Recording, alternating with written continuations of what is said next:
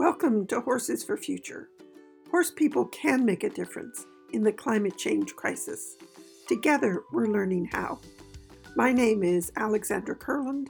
I'm the author of The Click That Teaches, a step-by-step guide in pictures and many other books and DVDs on clicker training. But this is not a podcast about training horses. Instead, we're learning how horse people can make a positive difference for the environment. The idea is a simple one. Our horses need pasture, so horse people have land. We need healthy pastures for our horses. Becoming better stewards of the land is a winning combination. It's good for our horses, good for us, and good for the planet. If you've been listening to this podcast, you know that I've been looking at the work of Dr. Doug Tallamy. Dr. Tallamy is an entomologist who has become alarmed by the decline in biodiversity that's caused by climate change and habitat loss. He's launched, in his words, a grassroots call to action to restore biodiversity and ecosystem function by planting native plants and creating new ecological networks. Dr. Tallamy isn't looking at public lands. Instead, he's calling on private landowners to join what he calls the largest cooperative conservation project ever conceived or attempted. The goal is 20 million acres of native plantings in the U.S. In all the things that I've been looking at in terms of climate change, I think I find Dr. Tallamy's work to be the most hopeful. So I want to learn more about how horse people can be part of the change that he's advocating for. How can we have our cake and eat it too? Or to put it another way, how do we develop healthy pastures for our horses, while at the same time, how can we promote healthy habitats for the local wildlife? Does one conflict with the other, or can you have both? There is no one-size-fits-all answer to this question. I've been visiting with friends from around the planet. So far, we've been to Australia and to Scotland, but this week I'm staying a little closer to home. I'm visiting with Jane Jackson. Jane is one of my Click That Teaches coaches. Many of you may know her already through her Bookends Farm blog. She runs a training facility in northern Vermont, but it isn't training that we're going to be talking about. Instead, I want to hear about the really remarkable way in which she's managing her pastures. And I'll just give you a sneak preview of what she's been able to accomplish. She has 6 horses, and one of her horses has Cushing's and is insulin resistant. It's an older pony, and that pony can go out on grass with her other horses without foundering. That's what I want to learn about. So I invited Coralie Palmer to join us for an afternoon's conversation with Jane. Coralie is a director of the Indiana Wildlife Federation, and she's on the council of the Indiana Native Plant Society. She's been helping me to introduce us all to Dr. Tallamy's work. So on a cold February day, the 3 of us got together via Zoom for an afternoon's conversation. I was intending to record a quick introduction for Jane, but we just started talking. And it really didn't seem like a good idea to interrupt the flow. So we're just going to jump in with the start of what was a truly great conversation. Enjoy. Well, the snow is just gorgeous right now. It is, yes. I just went out and gave everybody their... Well, actually, they don't need hay at noon right now, but I gave them their water, and I don't know why I continue to do this, did not put all 3 latches on the door when I went out to, so Percy ran right for the door, whipped it open, and I had opened the aisle end door because the sun was coming in, and both cats came right over and sat in the sun, and I said, okay, I'll leave it. So Percy out through the stall, down the aisle, and whoopee, ran around in the snow having a wonderful time. So he's that quick at noticing that you've not been And he can, thorough. yeah, and So he really watches. he watches and he can undo it just like that. His nose goes, Wow. boop, Wow. and and then Wow. he rips open the door and out he goes. So, and I can stop him. If I say, whoa, he'll stop. Yeah. But sometimes he has so much fun. But I just say, I know, and they, okay. Yeah. Honestly, I'd forgotten the aisle door was open. If I'd remembered that, I might not have risked it because, he likes to just go play in the aisle. But anyway. Well, let me introduce you to Coralie. Hi, Coralie. So I invited Coralie to join us because she's been sharing the Dr. Talamy's work and knows a lot more about it than I do. And I thought she might have some interesting questions to sort of nudge the conversation I hope I can along. answer them. Though, given the list you sent, I feel like a kid in a candy store. Absolute kid in a candy store. So let's just jump right in, because you know the drill. You've done the Equosity podcast, and this is the same thing. We just have a conversation, a free-for-all, and it takes us wherever it takes us. And when we get to the point where you have to go take care of critters, we'll stop. And because given this list, I think we could talk for days. And given the pictures you sent, boy, should you be proud of what you've been doing up there. Yeah, it took a while, but they are so happy. They are so happy, and that's, And that's why we do it. Yeah. Yeah. And the lamb looks happy. Exactly. I wish I had, I know I do. It would have taken me a while to find the pictures of what it looked like when we moved here because, well, we can talk about it. I think we already are. Right, exactly. I have a feeling we've already started. So let's just go. So that actually was where I wanted to start, which was because you sent me this wonderful list that I've just been drooling over of things that you want to talk about, like transitioning 150-ish acres from scrub to productive grassland, and then the appearance of dung beetles. And I know because I read one of your blog posts about the dung beetles and was just enchanted by that. And then adapting rotational grazing to the equines who you are interacting with, which is different from livestock that just stay out there. And then you've got the time and patience to wait for organic approaches to work. I think that's really, there's a lot in there. And then the fact that you don't just have easy keepers who can go out and eat grass. You've got horses with metabolic issues, including Cushing's horses and older horses. So all of that gets juggled in. And yet you are able to put them out on pasture that I know many people would be going, oh, you can't put horses out on that kind of grass. And so the fact that we can have it all, we can have our cake and eat it too. Yeah. That we can have beautiful pastures, lush pastures that aren't killing our horses. And I think that's so important. And that you can have the biodiversity. And then I love this, training your animals to eat weeds. That definitely needs to be explored. Okay. And then fencing choices and the silver pasture, that's getting your land designated as silver pasture for tax advantages. That's, I think, going to make a lot of people's ears go forward because that's huge.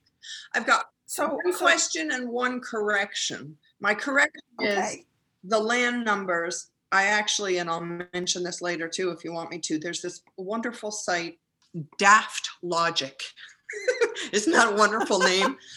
Yes. That you can pull up Google Maps and pinpoint to calculate acreage. And it's really cool. You just put a dot on each corner of your pasture and it tells you how big it is. So it's really cool. And I had done that for the horse pasture before, but after telling you it was 150 acres, I went back and did it with the rest of the land, and I way overestimated, which is just interesting to see what maps make you think and do. And it's really 50 acres of cleared, 55 acres of cleared land, and another 32 that still has some trees on it. And then 150 is silvopasture right now. So, Wow. Excellent. so That gives me an idea because we have 34 acres okay. and that's mixed. So I have sort of a sense because obviously I've walked the property. So I have a sense of that 34 acres is actually quite a lot of land. Yeah. So 50, and that's the total for us. That's woods and pasture and so on. So 50 plus acres of pasture in New England, in northern Vermont, because we're not talking Iowa here. So we're talking northern Vermont, and to have 55 acres of cleared land is impressive. Of cleared pasture is really impressive. That website's going to be really useful because as people are developing their homegrown national parks, that to know because I put my house on Dr. Talamy's map, and it's like how many acres?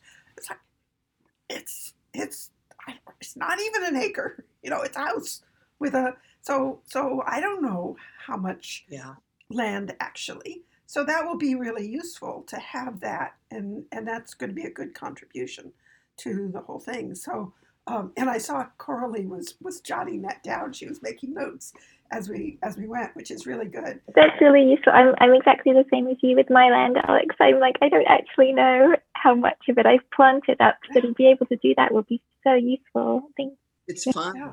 And I don't know, on the 34 acres that I have, we have just a tiny portion that's been designated for the paddocks, the pastures that my horses use. But it would be interesting to know how much pasture I actually have for them in the overall thing. So that alone is useful. But let's start at the beginning. So you silly person, you bought or smart person, depending upon how you look at it. In the middle of winter when it's so cold, it's like, what were we thinking? And in the summer when it's so beautiful, it's like, why does everybody not do this? And in the middle of a pandemic when it's nice to be away from people, it's I think we chose well. But you bought acreage in northern Vermont. So what was your plan for the land? Why did you want to move there? And what was the land like when you moved there? What's the starting point? Okay, so the starting point is before we lived here, we had 55 acres.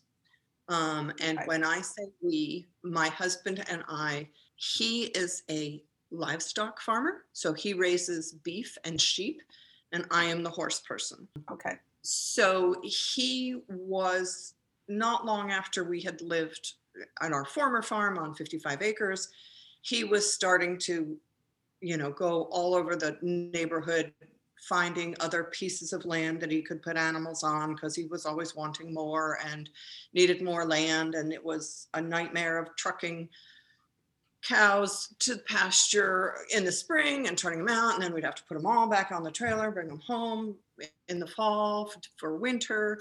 And we just needed more land for what he wanted to do, for the size of an operation that he wanted. So we looked for a very long time to try to find land. And what it comes down to is this is where we could afford this much land. There are plenty of beautiful places to farm in Vermont.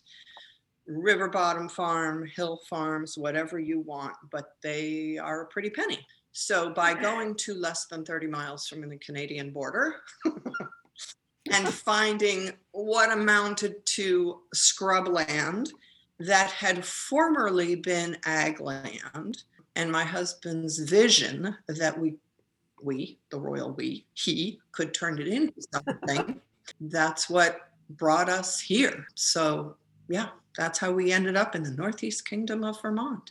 And we're on a ridge line. Next ridge line over has a wind farm on it. So we are up, we are exposed, we are cold. But yeah, in the middle of the summer, there's nowhere I'd rather be. So, and the summers last about a week. So when we think about Vermont, when I think about Vermont, I think about the beautiful mountains. And so that would be a reasonable picture. And I think about cold in the winter. Yes. Yes. Yes, and I did a little bit of research for anybody who's interested.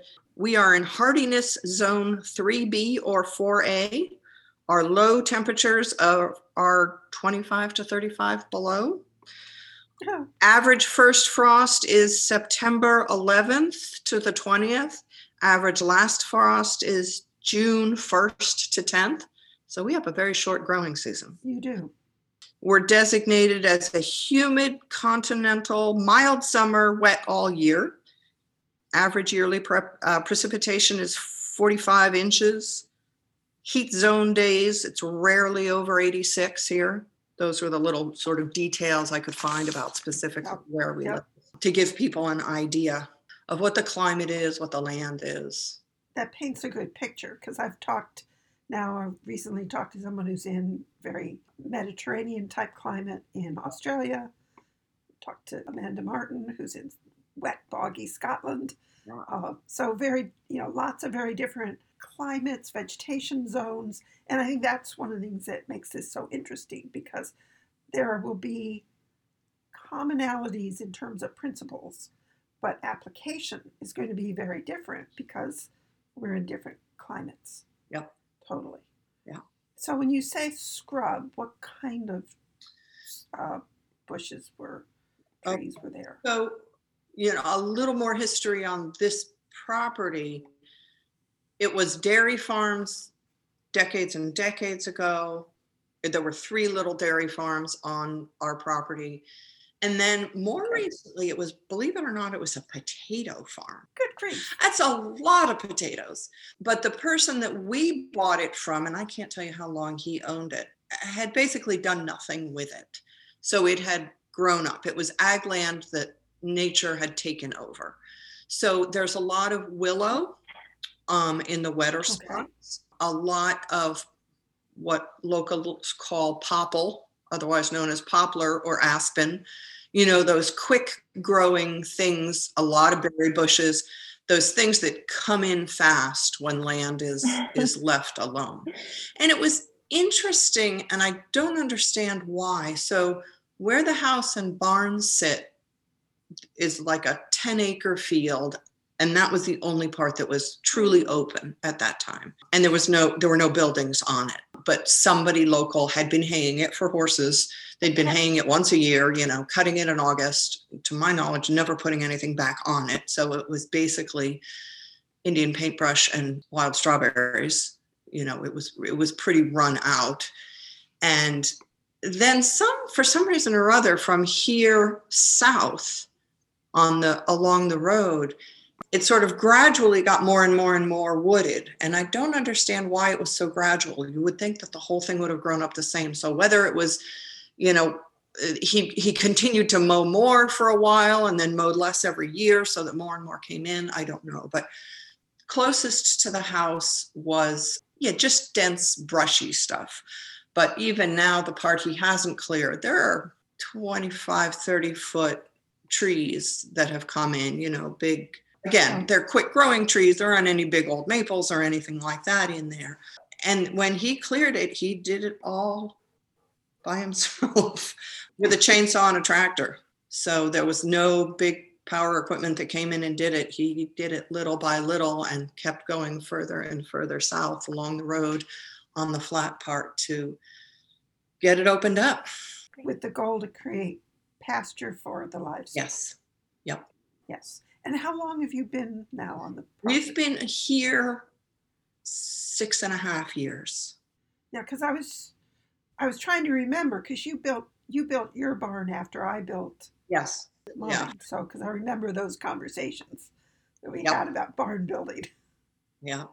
And we actually owned it for 5 years before that. So he would come up, my husband Ed would come up, on the rare chance he had a few hours on a weekend, he'd drive up and attack a little piece with his chainsaw. And so he got started on it before we actually moved in, so that when we moved in, there was somewhere to put animals, but it was pretty rough still. So, but that's not very much time. No. The transformation has been amazing. Yeah.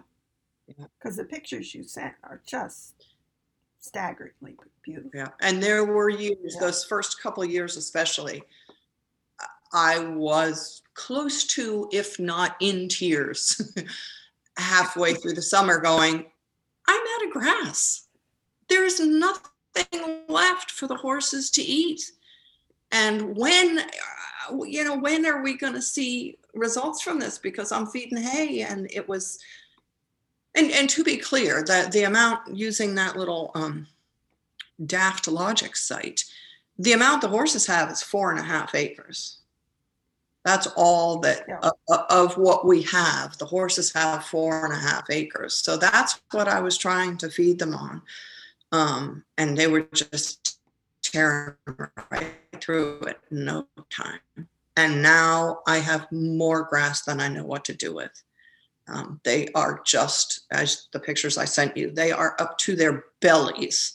Kizzy disappears entirely. The 12-hand pony, she's just gone when she goes out there. She goes wading, through this stuff. And that's early July. That's what it looks like early July now. So it finally did come. And the thing which, whether it was time, coincidence, or whether the thing that really did it was what we put on. Well, we limed it the first year, and I didn't see any significant difference after that. However, we put wood ash on several years later. So wood ash is a byproduct of the wood energy in this part of the world. There's a lot of wood energy power plants, and all the ash is a byproduct. And so we used to be able to get it for free. Now you have to pay for it. But the year that we put wood ash on, the next spring, it exploded.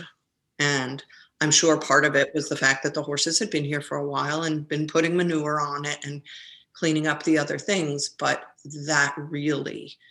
that's when things started to explode. And I had plenty of grass and, trying to figure out how to handle all this stuff that my horses couldn't even eat. It was so much. So yes. So, and it's still 4.5 acres that they have, or did you expand it? Still the 4.5 acres. Yeah, and that 4.5 acres is divided into about 13 paddocks at the least. Wow. I won't say they're permanent paddocks. They're sort of semi-permanent paddocks. But sometimes there's just so much grass and it's coming so fast that I will even divide it down smaller than that. And the theory is you should move animals every 3 to 5 days at the most. And you should not put them back onto land for at least 30 days after you've removed them. So by having 13 paddocks times 3 at the least, that gives me 39. Did I do my math right there? It gives me more than 30 days before they end up back on a paddock that they have already grazed.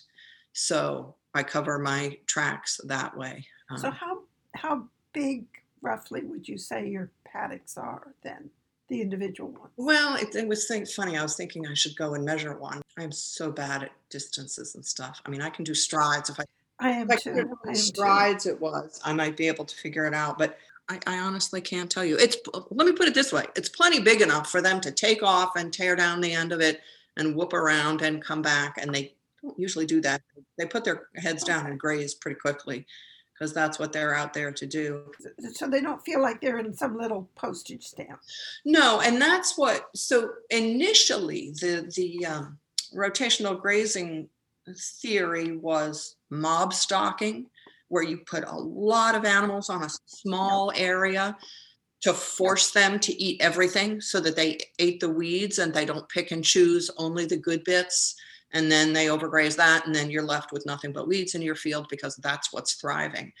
That has now changed. So the what I'm hearing from the other side of the dining room table is move them across the land fast. So basically put them in, let them eat what they can, and then move them to another area. And so Ed moves sheep every 12 to 24 hours in the middle of the summer. Wow. He will move them every night and every morning into a new paddock. But the paddocks are much bigger than they used to be 20 years ago when we were doing this. They've got plenty of room to eat. But so what happened when you mob stocked was, and they ate everything, was then you had bare naked ground, so it was exposed to the sun, exposed to the wind, exposed to the rain, exposed to the snow when they came. And you were, the soil was being beaten by the elements. And now it's better. And, it was like, no, don't put them on too much land because then they'll just trample some of the feed. And now that trampling is seen as a good thing, because trampling it is breaking the plants to get them to regenerate and grow again, but it's shading the soil underneath and the microbes and the little bugs and the critters and giving them plenty of cover to do what they need to do. But that trampling is still knocking the grasses over so that they'll start their regrowth process.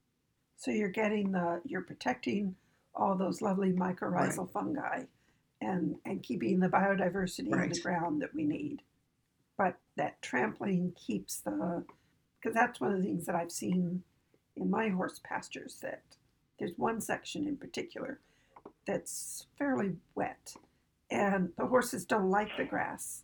They won't, they really won't touch it, and they don't really go into it, so they don't knock it down. So that's where you have to teach them to eat weeds. So how do you teach them to eat weeds? How many? Oh, wait a minute. Coralie has a question. How many horses do you have in that area, Jane? Oh, sorry. Yeah. I have 6 equines. Okay. So I have 2 horses and 4 ponies. Okay. And they literally range from 12 hands to 16-1.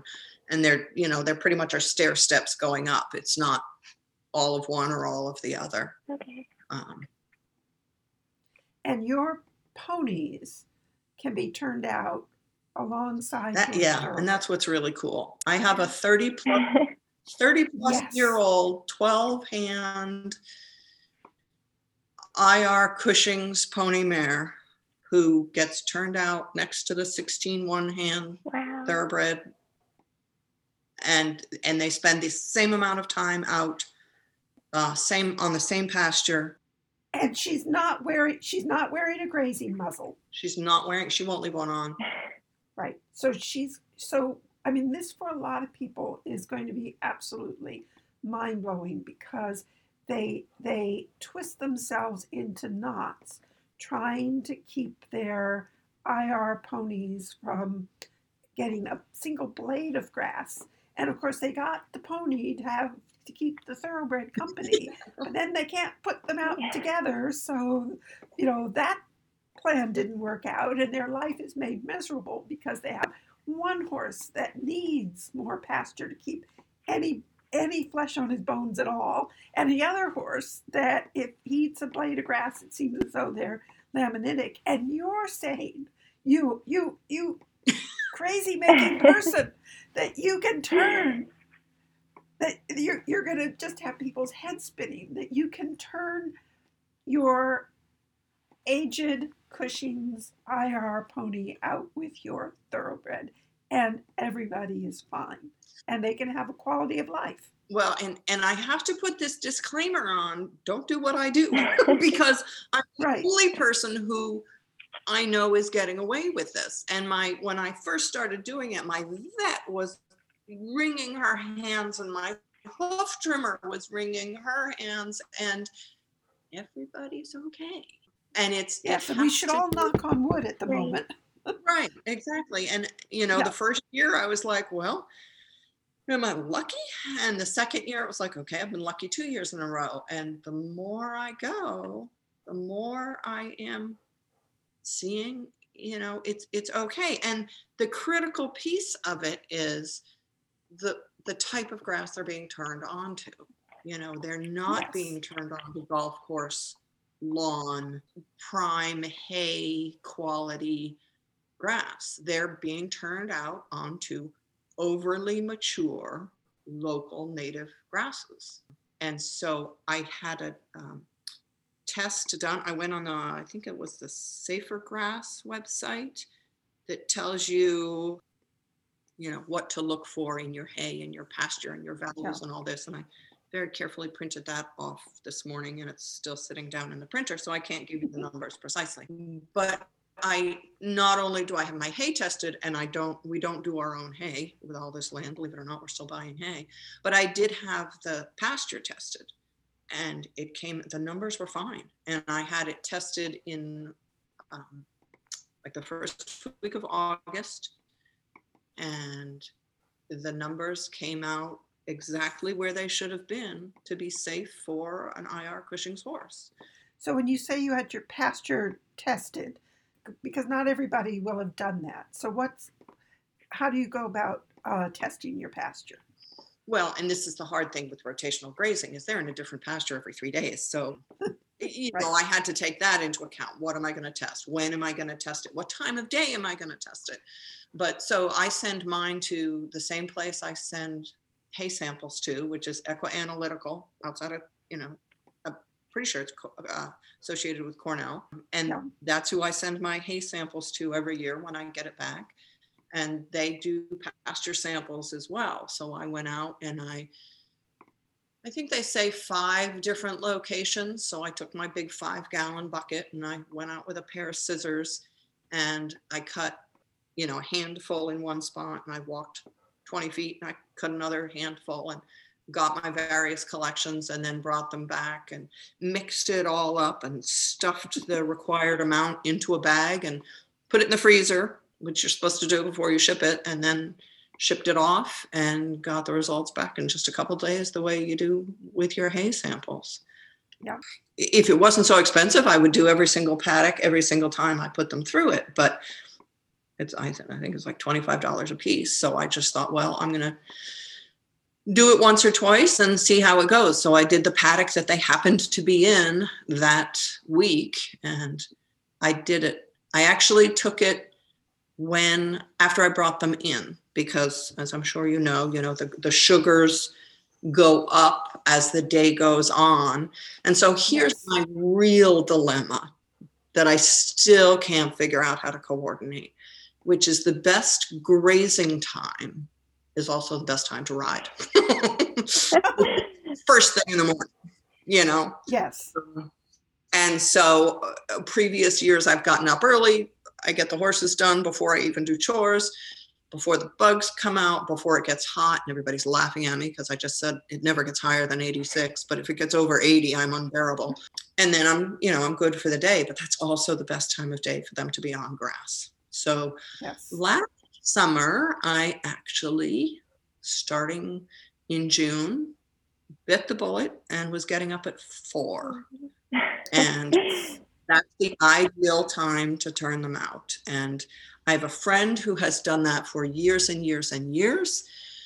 And she goes back to bed. And I really didn't think I would be able to go back to sleep. And I really don't sleep when I get back in bed, but I kind of at least rest for another half hour, 45 minutes. Yes.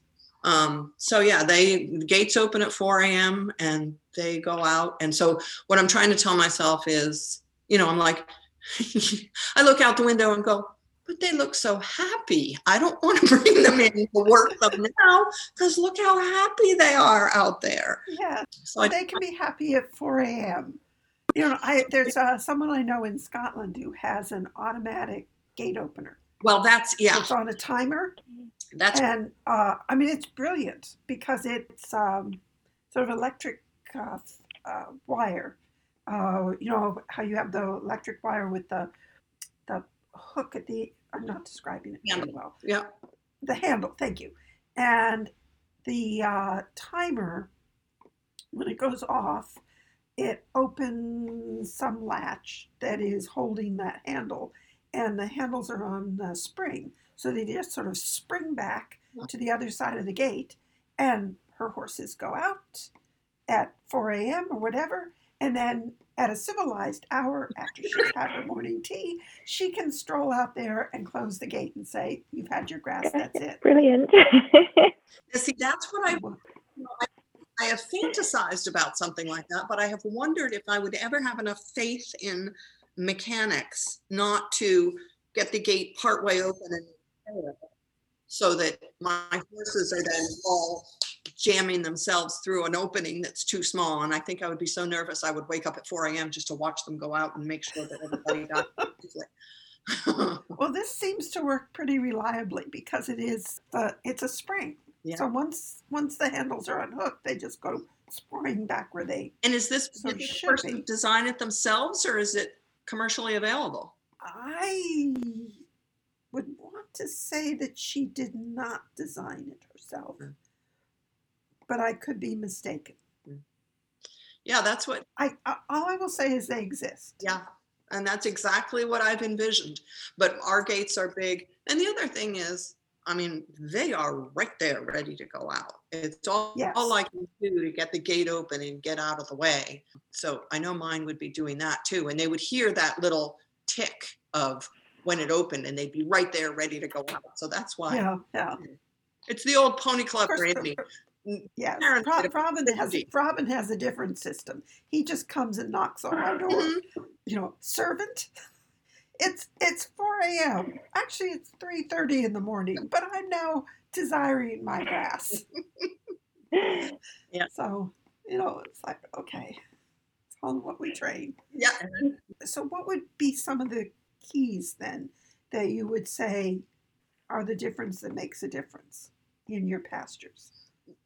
The number of paddocks, Okay. I think, again, to give them that 30-day rest that they need. Okay. And the plant growth, the botany of it is that, well, for one thing, horses are hard on pastures when you compare them to the other two species we have, which are cattle and sheep, because horses have one toe and flat feet. So they pack it a lot worse. They cause a lot more impaction than sheep, which have these dainty little feet with two sharp toes, like your goats.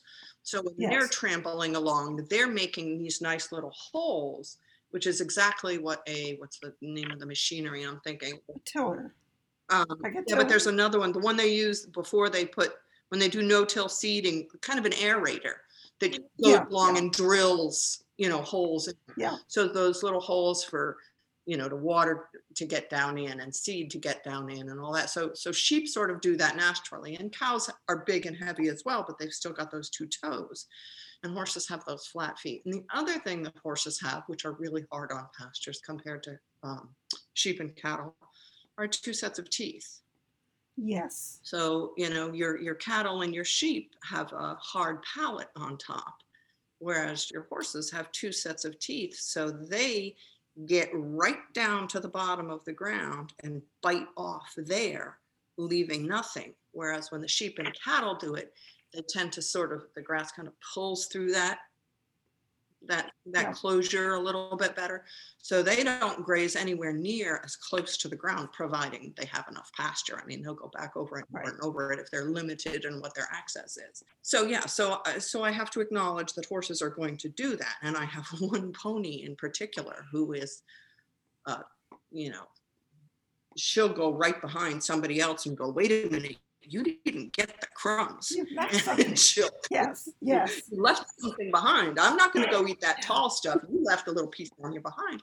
So the Icelandics are like that.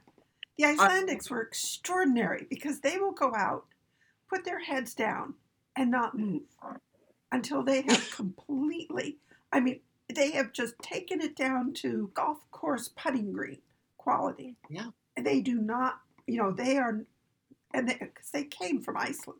So they know how, you find every little bit that is there. Don't waste it. Before you don't miss anything. Even though you might be in the midst of a great lush pasture, but don't miss out on anything.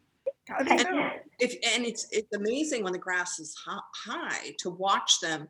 If you go out and you squat down next to them, how those noses go right down and sort out the clover. It's like, how can you do that fast? There's this great big orchard grass. I think I'm looking at a paddock full of orchard grass, and they go, nope, there's clover down there, and I'm going to find it, and zoom right down in they go. So yeah, they're very clever. So so what's going to happen is they're going to go in, they're going to graze it right down to the ground because that's the way they eat. And then within 3 to 5 days, that plant starts to regenerate and grow back up. And that's the sweet, sweet, sweet stuff. It's that Yes. grass, lawn that you see in so many paddocks, and it's sweet and the horses love it and they eat it and eat it and eat it. Well, once it starts to regenerate, they're going to ignore all the big stuff and they're going to go right back in to that tiny little stuff that's coming up. And that tiny little stuff is never going to get a chance to take hold, develop its root systems, because it's constantly having anything exposed to photosynthesis wiped right off. So that's why you have to get them off that land after 3 to 5 days, so that those plants that are coming back in have time to photosynthesize and grow roots and get bigger and stronger before you send the horses or whatever animal back in over them. So that's why the multiple paddocks are necessary. But as I say, I've got 6 horses on 4.5 acres, and they've got, 13 paddocks, and they're plenty big enough for them. And one other thing about moving is that the way the paddocks are set up, they have alleys to get to them. So they have, they can gallop out, those who like to do so. They can gallop out down the alleys and turn left down the next alley and then gallop out to the end of that paddock. So they get, they've got more room to run that way if they want to. But really what they want to do is they want to go out and eat. So regardless of where they go, they eat. And they commune and they chew on each other and all that kind of good stuff and have a good time. And all 6 are out together. And there's plenty of room, there's no concern. Back when it was mob stocking, I used to put them on really small spaces. And I used to think, I'm glad my horses get along so well, because they're really crammed into this tiny little paddock. And then I would move the fence 20 feet and it'd get another 20 feet. And honestly, I stopped doing that because it took too much time. I said to my husband, I said, you can move fence twice a day if you want to, but if I've got 20 minutes at the end of the day, I want to work a horse. I don't want to, be moving fence. So that's right. That's when we, like just 2 or 3 years ago, we cut it up so that we have, so in the winter, they have access to the whole 4.5 acres. The whole thing is wide open because the perimeter fence is woven wire. So that's, that's going to keep them in. It's going to keep wild animals out, and they can go wherever they want. Then when summer comes is when I put up the alleys and the individual paddocks and start rotating them through. And the hardest time is late May, early June, when I can't let them out there, because it's not good for them to be eating that tiny baby new grass, and it's not good for the grass to have them, eating it down before it gets a chance to get started. That is the time of year that they're locked into the sacrifice paddock and standing at the gate saying, we want out. And so I'm very relieved when it gets high enough that I go, okay, you can go out now. And then after that, they're happy. So what kind of height, what kind of height do you think is long enough? Like, when do you make that judgment in the spring to let them back on the pasture?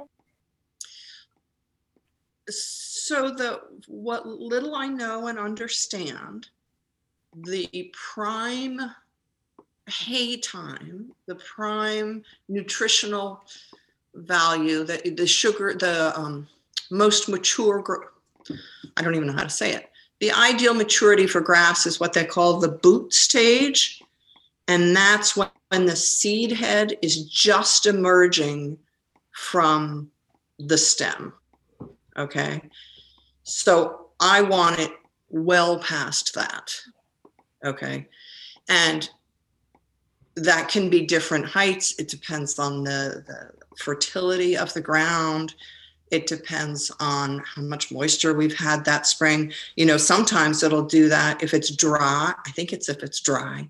It'll do that when the plants are really tiny, because they're like, oh no, we're going to dry up and we're going to die. So quick, we've got to make seed now, as opposed to, growing and getting a little further. So I try to look, and I asked my husband, I say, is it ready to turn? Because I'm as bad with him as the horses are with me, because they're out there banging on the gate and I come in and go, can I let them out yet? No, I won't do it yet. So to beg him, and when he says he thinks it's safe is when I will let them out. Yeah. So there are different areas that are going to grow faster than others. So I'll choose, like I used to let them out to I used to do the same sort of rotation every year. And he said, why don't you, this is the paddock that always gets eaten first. Last year, he said, let's let that be the last paddock to get grazed this year. Turn them out on the other piece first, even though it might not. So there's one, my first alley is right here by the house, and it's where the sacrifice paddock drains.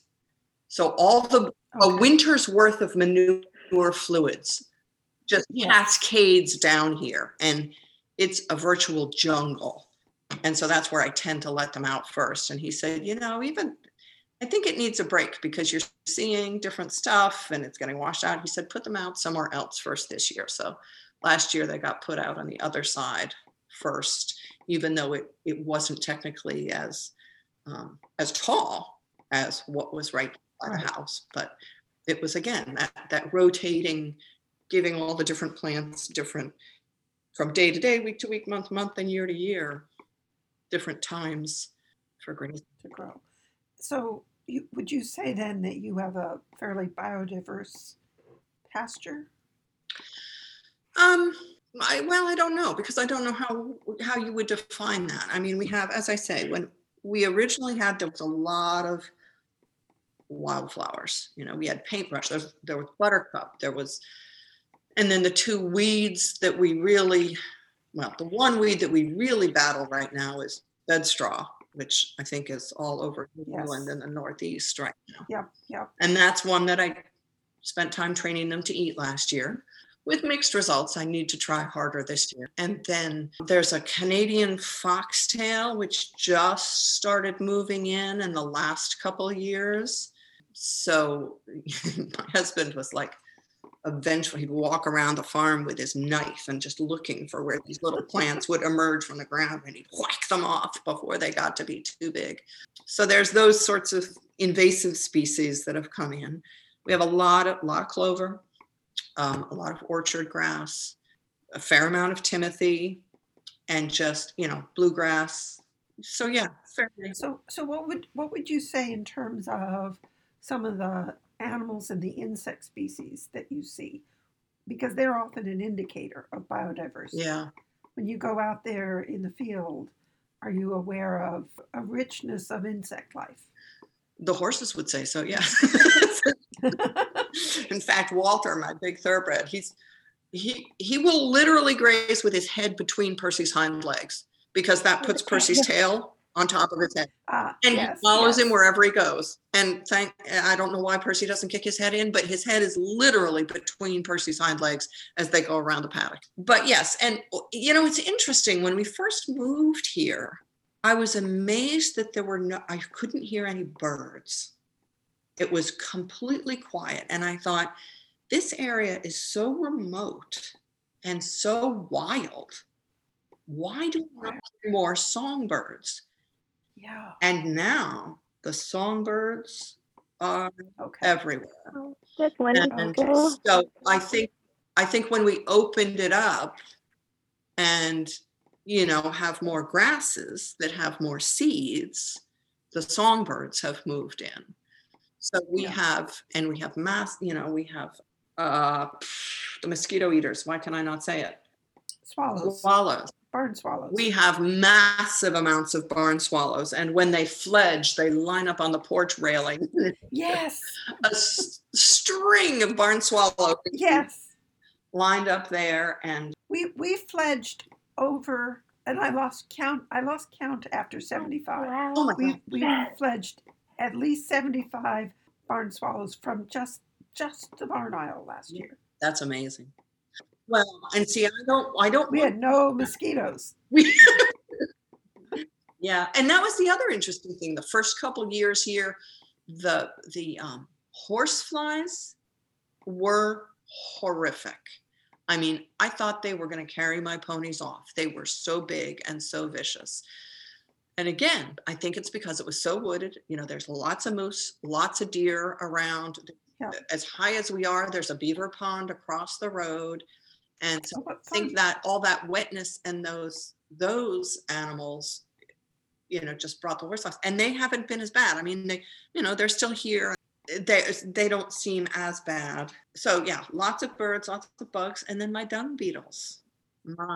Yes, tell us about the dung So beetles. pleased with my dung beetles that I didn't even know what they were at first until I told my husband. So dung beetles. Yes, that's our cliffhanger for this episode. Jane and I are both enchanted by dung beetles, but I'm going to make you wait until next time to find out why. Jane has certainly given me a lot to think about as I plan for this year's grazing rotation, and I hope it helps you as well. But I do feel as though at the end of this episode that I need to leave you with a disclaimer for both myself and Jane. You've heard Jane say that this is what she's done. She's put her elderly IR pony out on grass, and it's worked. But she's not saying to all of you to just go ahead and put your laminitic pony out on grass. Remember, Jane has done her research. She's not putting her horses out on rich cow grass. She's not turning them out on grass when sugars are at their peak. She's reporting on what she's done based on a lifetime of horse care and considerable research. I'm sharing what Jane has done because it's good to hear that there are alternatives to keeping your Cushings and IR horses on dry lots. It may not be possible for all of you. You're going to have to do your own research, and you're going to have to make your own decisions on what's best for your horses. You are solely responsible for the choices you make. Jane has shared what she is doing with her horses, and I hope you find it useful. But again, you need to do your own research, and you need to make your own decisions. Jane and I are not responsible for any choices you make for your own horses and for your pasture management. I hope you find that the information she shared is of use. I hope it provides you with some alternative ways of thinking about your pasture management. I hope it helps you to produce really healthy pastures for both your horses and the planet. But always it is a study of one, and what is possible for Jane with her horses working in northern Vermont may simply not be possible for you with your horses in the environment that you're in. So do your research, do your homework, and I hope you have a really great result. Remember, we can all make a difference in the climate change crisis. Together, we're learning how.